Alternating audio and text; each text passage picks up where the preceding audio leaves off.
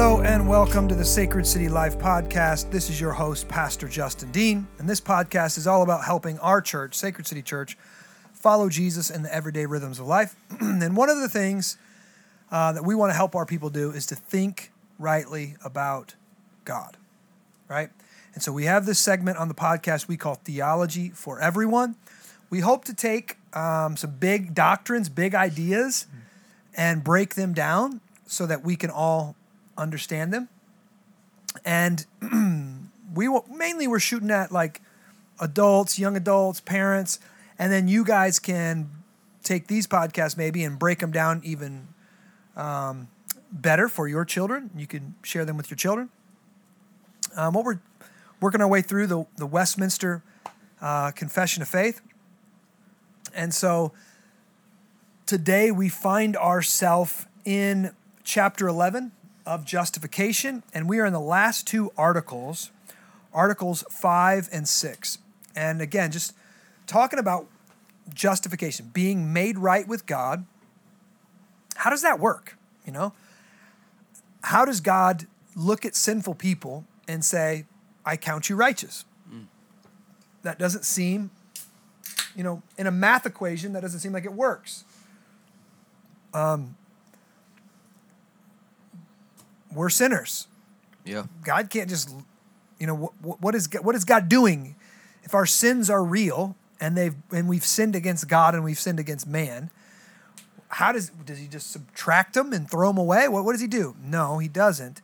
He takes them, he does subtract them from us, I guess, and he puts them on Christ, and then he pays the price for them himself. Or the Trinity does it himself. The Father sends the Son pays the price, the Holy Spirit applies it to our life. But there's a lot of questions people have, a lot of details. And we're going to get into a couple more today. Article 5, I'm going to go ahead and read it for us.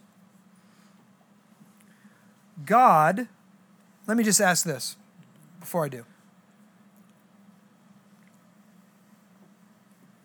If I'm justified, can I just keep on sinning? Or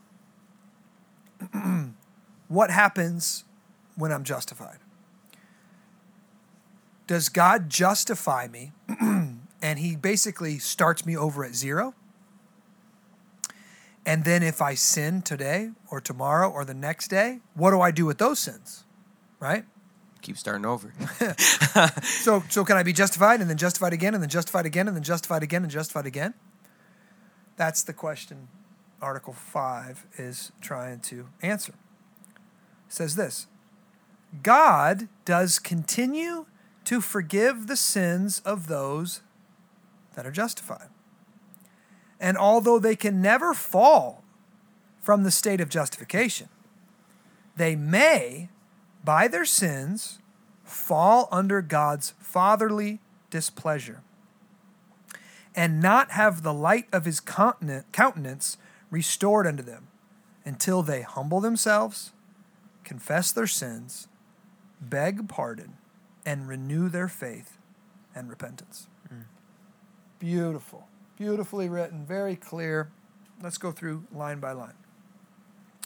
God does continue to forgive the sins of those that are justified. We have a text. 1 John 1:7. But if we walk in the light as he is in the light, we have fellowship with one another. And the blood of Jesus, his son, cleanses us from all sins. If we say we have no sin, we deceive ourselves, and the truth is not in us. If we confess our sins, he is faithful and just to forgive us of our sins and to cleanse us from all unrighteousness. Okay. So, though we are justified, the moment we put our faith in Jesus Christ, we are going to continue to sin, and we're never, let's just read it right here. And although they can never fall from the state of justification. Do we have a text? Yep, Hebrews 10:14. For by a single offering he has perfected for all time those who are being sanctified. Okay, we hear a past tense and a present tense there. He says, he has perfected for all time those that are being saved. And so when we're justified, we are 100% forgiven, right? We are 100% saved. Yet we will still continue to sin, and we're still being saved. All right? Now, we can never, this is why we say, you could say, once saved, always saved. You can never fall from the state of justification. You're always going to be justified, right? Why is that important? Because I can't sin my way out of the kingdom of God. I didn't behave my way into it, and so I can't behave my way out of it. That's good. Yeah. Right? And so I was brought in by the grace of Jesus, and the grace of Jesus sustains me. When I'm justified, this is what blows people's minds. My past, present, and future sins were all already paid for on the cross. Right? When Jesus elected me, God elected me. God chose me in eternity past. God isn't constrained by time. God can see the past, the present, and the future all at once. Yeah. He's omniscient. He knows everything. So that means before Jesus died on the cross for me, he already knew the last sin I'm going to commit in this life. Like on my deathbed, if I sin, Jesus already knew that, and he already took that sin to the cross. I think that's what's hard for people to see and hear is like, it's not on our timing, it's on God's timing.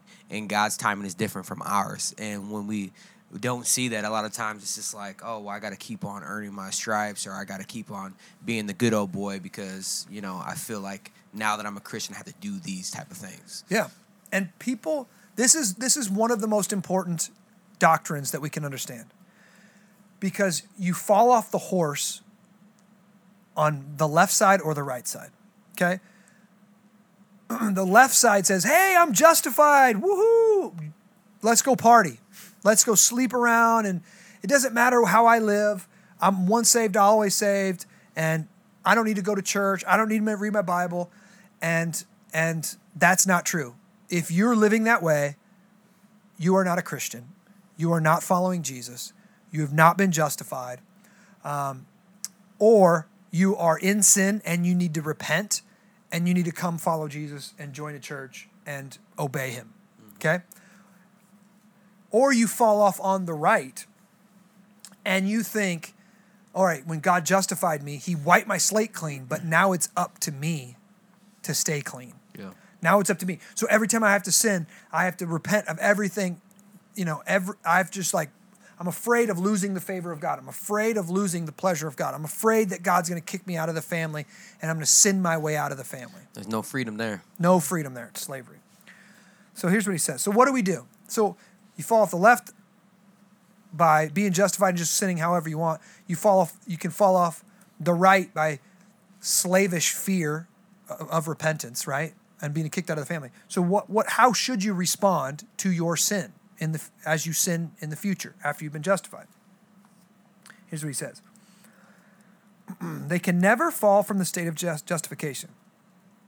Yet they may, by their sins, fall under God's fatherly displeasure. And what does that mean?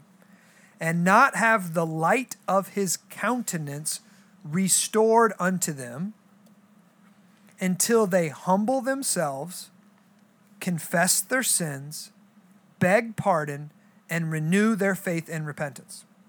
We got a text for that? Psalms 89:31. If they violate my statutes and do not keep my commandments, then I will punish their transgressions with the rod and their iniquities with stripes. But I will not remove from him my steadfast love or be falsely to my faithfulness. Praise God. So here's what we hear. When we sin, we do displease God, right? Because we're doing something that hurts us. We're doing something that sins against his glory. We're doing something that sins against our brother. So he takes no pleasure in our sin. So that does bring him displeasure. And the light of his countenance isn't upon us. That means we don't have his full approval. We don't have his full favor. We don't have his smiling face looking down on us right now in this moment. But the threat is not to be kicked out of the family. The threat is not to be cut off from God. The Father is looking at us with a heart of love, and he's going to do something to discipline us, right? To produce in us holiness, to produce in us a righteousness, to produce in us godly grief that brings us to repentance, okay? So, when my kids, let's just say one of my daughters sins against her sister, my love for her has not changed one iota, right? I love her to the moon and back, all the way down. I love her.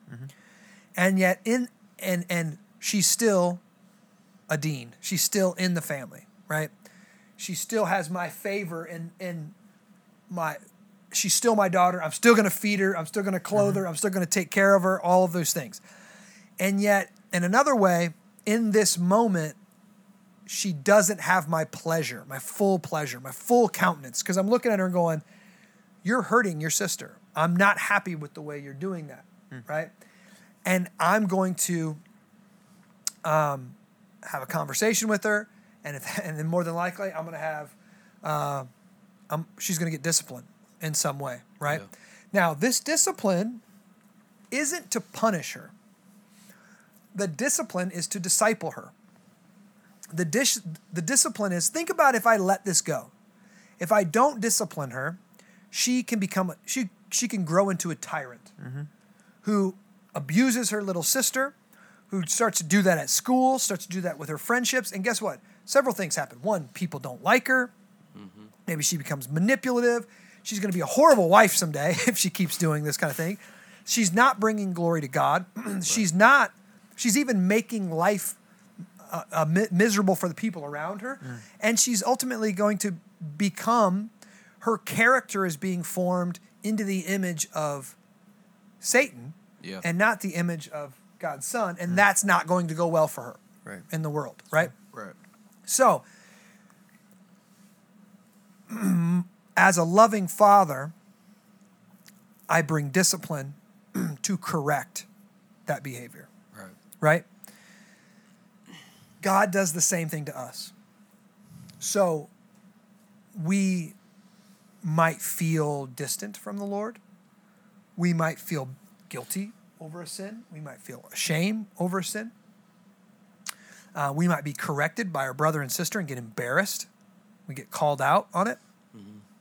Or we might just reap what we sow and get some bad consequences.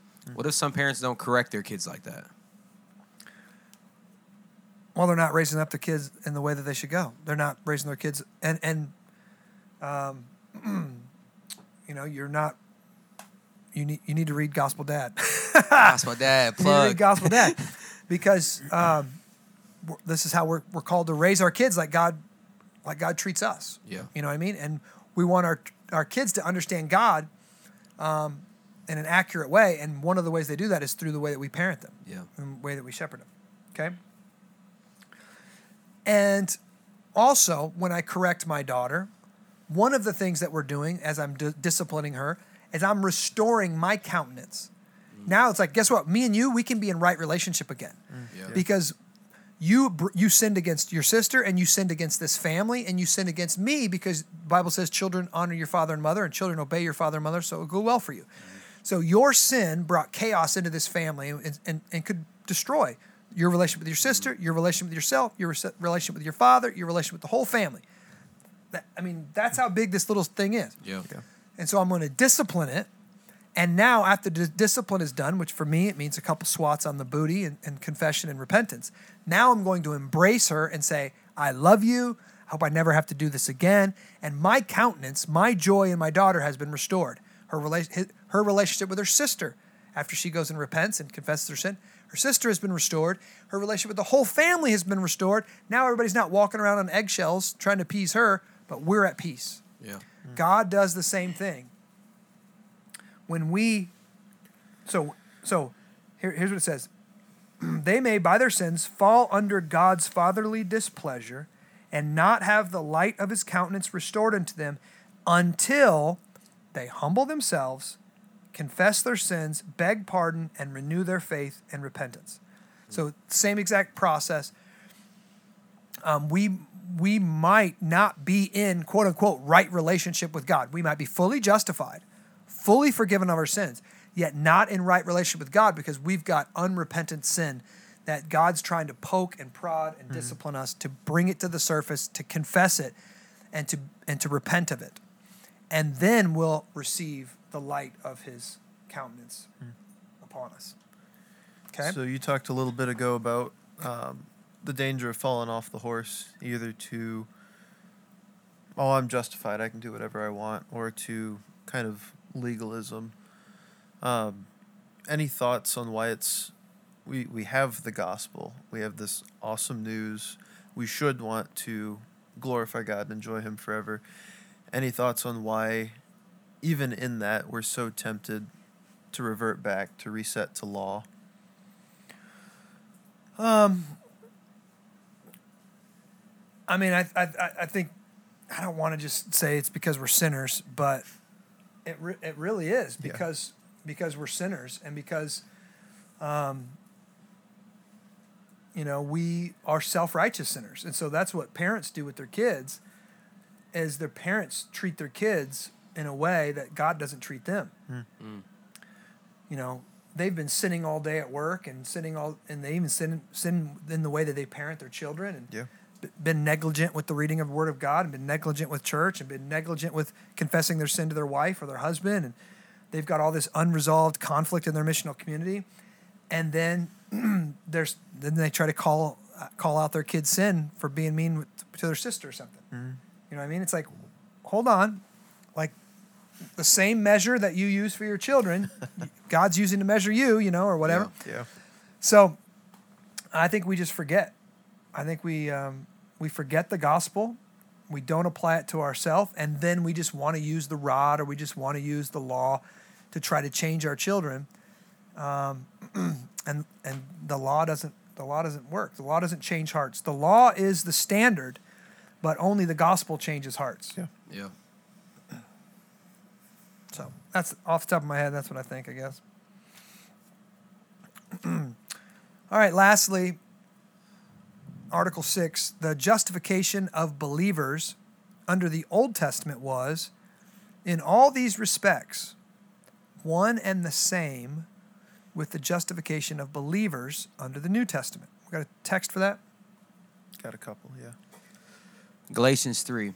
So then, those who are of faith are blessed along with Abraham, the man of faith.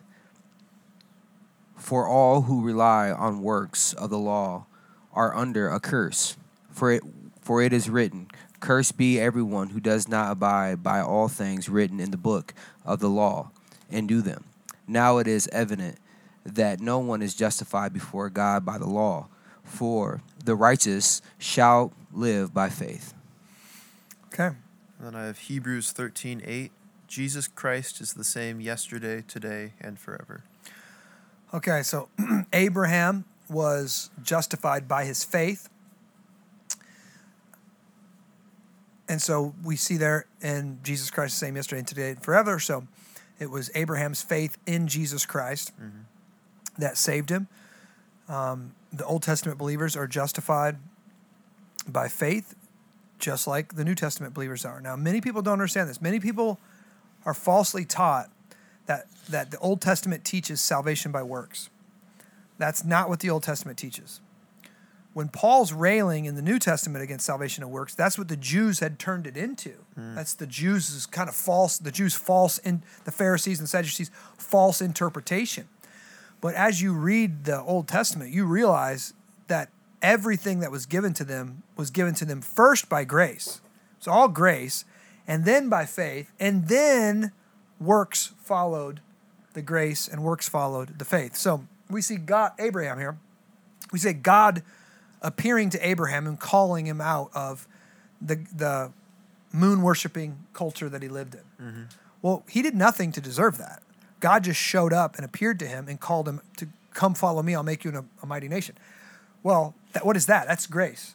Undeserved favor. Yeah. God shows up undeserved. And then Abraham, here's the deal. Then when God does that, then Abraham responds in faith. He believes. He's like, okay, that's God. I believe he's really going to do that. And then what does Abraham do? He shows his faith by actually leaving Ur of the Chaldeans and moving to a land that God would show him. Yeah. So we see grace, God acting first. We see faith, Abraham believing God. And we see works, Abraham obeying God. Okay? So that's the equation. That's how we're meant to respond to God. Grace first, God moves first, God comes near to us, we believe him, we obey him. Mm-hmm. If you take out any one of those, you're going to have something other than Christianity. Yeah. And all through the Old Testament, it's the same way. David was chosen by sheer grace, right? From all of his brothers, he was the youngest and the ruddiest and all that. He was chosen out of that. He was given grace. David believed God, put his faith in it, and then David did mighty works for God, killing Goliath and on and on and on, and ruling and reigning. Yeah. All the stuff.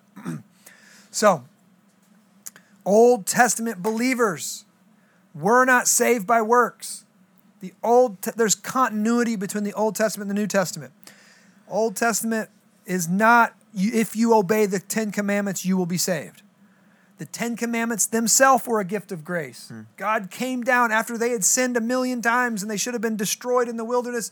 They should have been destroyed in Pharaoh's, in Egypt. God redeemed them by a sheer grace, pulled them out of there. When they complained in the desert, God gave them water. God gave them food. God gave them quail. God gave them manna that rained from heaven. God opened up the sea and helped them walk through, destroyed Pharaoh's army. God gave them the 10 Commandments, was the sheer grace of God. So God's like, this is what I've done for you. I've come near. I've saved you. I've delivered you. I've provided for you. I've called you mine. You're my special possession. Now here's my word. Yeah. Believe it. We will believe it and obey it. We won't obey it, right? So Westminster Confession of Faith, correcting some, charismatic people, charismatic churches are the worst, or some of the worst at this. They don't know hardly anything about the Old Testament. They say all the time, well, that was the Old Testament. Well, that was the Old Testament. As if Jesus isn't the same yesterday, today, and forever. It's like they treat the Old Testament like God was like prepubescent. He was angry all the time and, capricious and frustrated. But then in the New Testament, he somehow mellowed out and got sweet. Became like a grandpa in the sky. No, God's always been the same. From Genesis to Revelation, God's been the same. God saves people the same way. He just has uncovered or revealed Jesus Christ more clearly in the New Testament than he did in the Old Testament. Why is it that you have some people that only want to believe the Old Testament and then some people that only want to believe the New Testament, as if it's not all from God, alive, and sharper than a two-edged sword? Well, the people who only want to believe the Old Testament are called Jews. And that's because that was the first book, right? Or first books, right? So the Jews had their books long before, and then Jesus came on the scene, and guess what? Many of the teachers of the religious law, Pharisees and Sadducees, did not accept Jesus Christ as the Lord, as the Savior, as the Messiah. And so for them, they reject the Messiah. This is one of the key pieces of the New Testament even. Jesus shows that the Jews would not receive him. He came to his own, and they did not receive him, right? So, but the people who received the New Testament only, I think because the New Testament, by and large, well, first off, Jesus is the point of the whole Bible. Yeah, it's pointing towards him. Yeah, so in the New Testament, you see Jesus a little clearer than you do in the Old Testament. The New Testament is shorter. It's easier to read. It's more practical. The Gospels just show you the story of Jesus, and so those are they suck you in, and you can kind of get this red letter only Christianity or this New Testament only Christianity, and you think but here's the problem. You cannot understand Jesus accurately without understanding the Old Testament. The book of Hebrews is incomprehensible without understanding the Old Testament. One of the reasons I haven't preached Hebrews yet is because I wanted to make my way through more of the Old Testament, because there's so many Old Testament allusions in the book of Hebrews. So I've already preached through Genesis, I've already preached through Exodus, and I've got to cover some more ground before I feel like our people can handle Hebrews. So I think mainly that's why, you know, Jews stick to the Old Testament with some of the Apocrypha, and many Christians today just stick with the New Testament, and they've been falsely taught that there's this big discontinuity between the Old Testament and the New Testament, when there's not. So why is it important to have a firm grasp that salvation came the same way, Old Testament, New Testament? Well, one, it's because like many atheists today make the argument that when they read the Old Testament, because they're not scholars, let me just say that, they're not scholars, that they see God as mean and capricious and angry and arbitrary, and he's killing people for being homosexuals, or he's telling people to get stoned. He's telling people to stone somebody.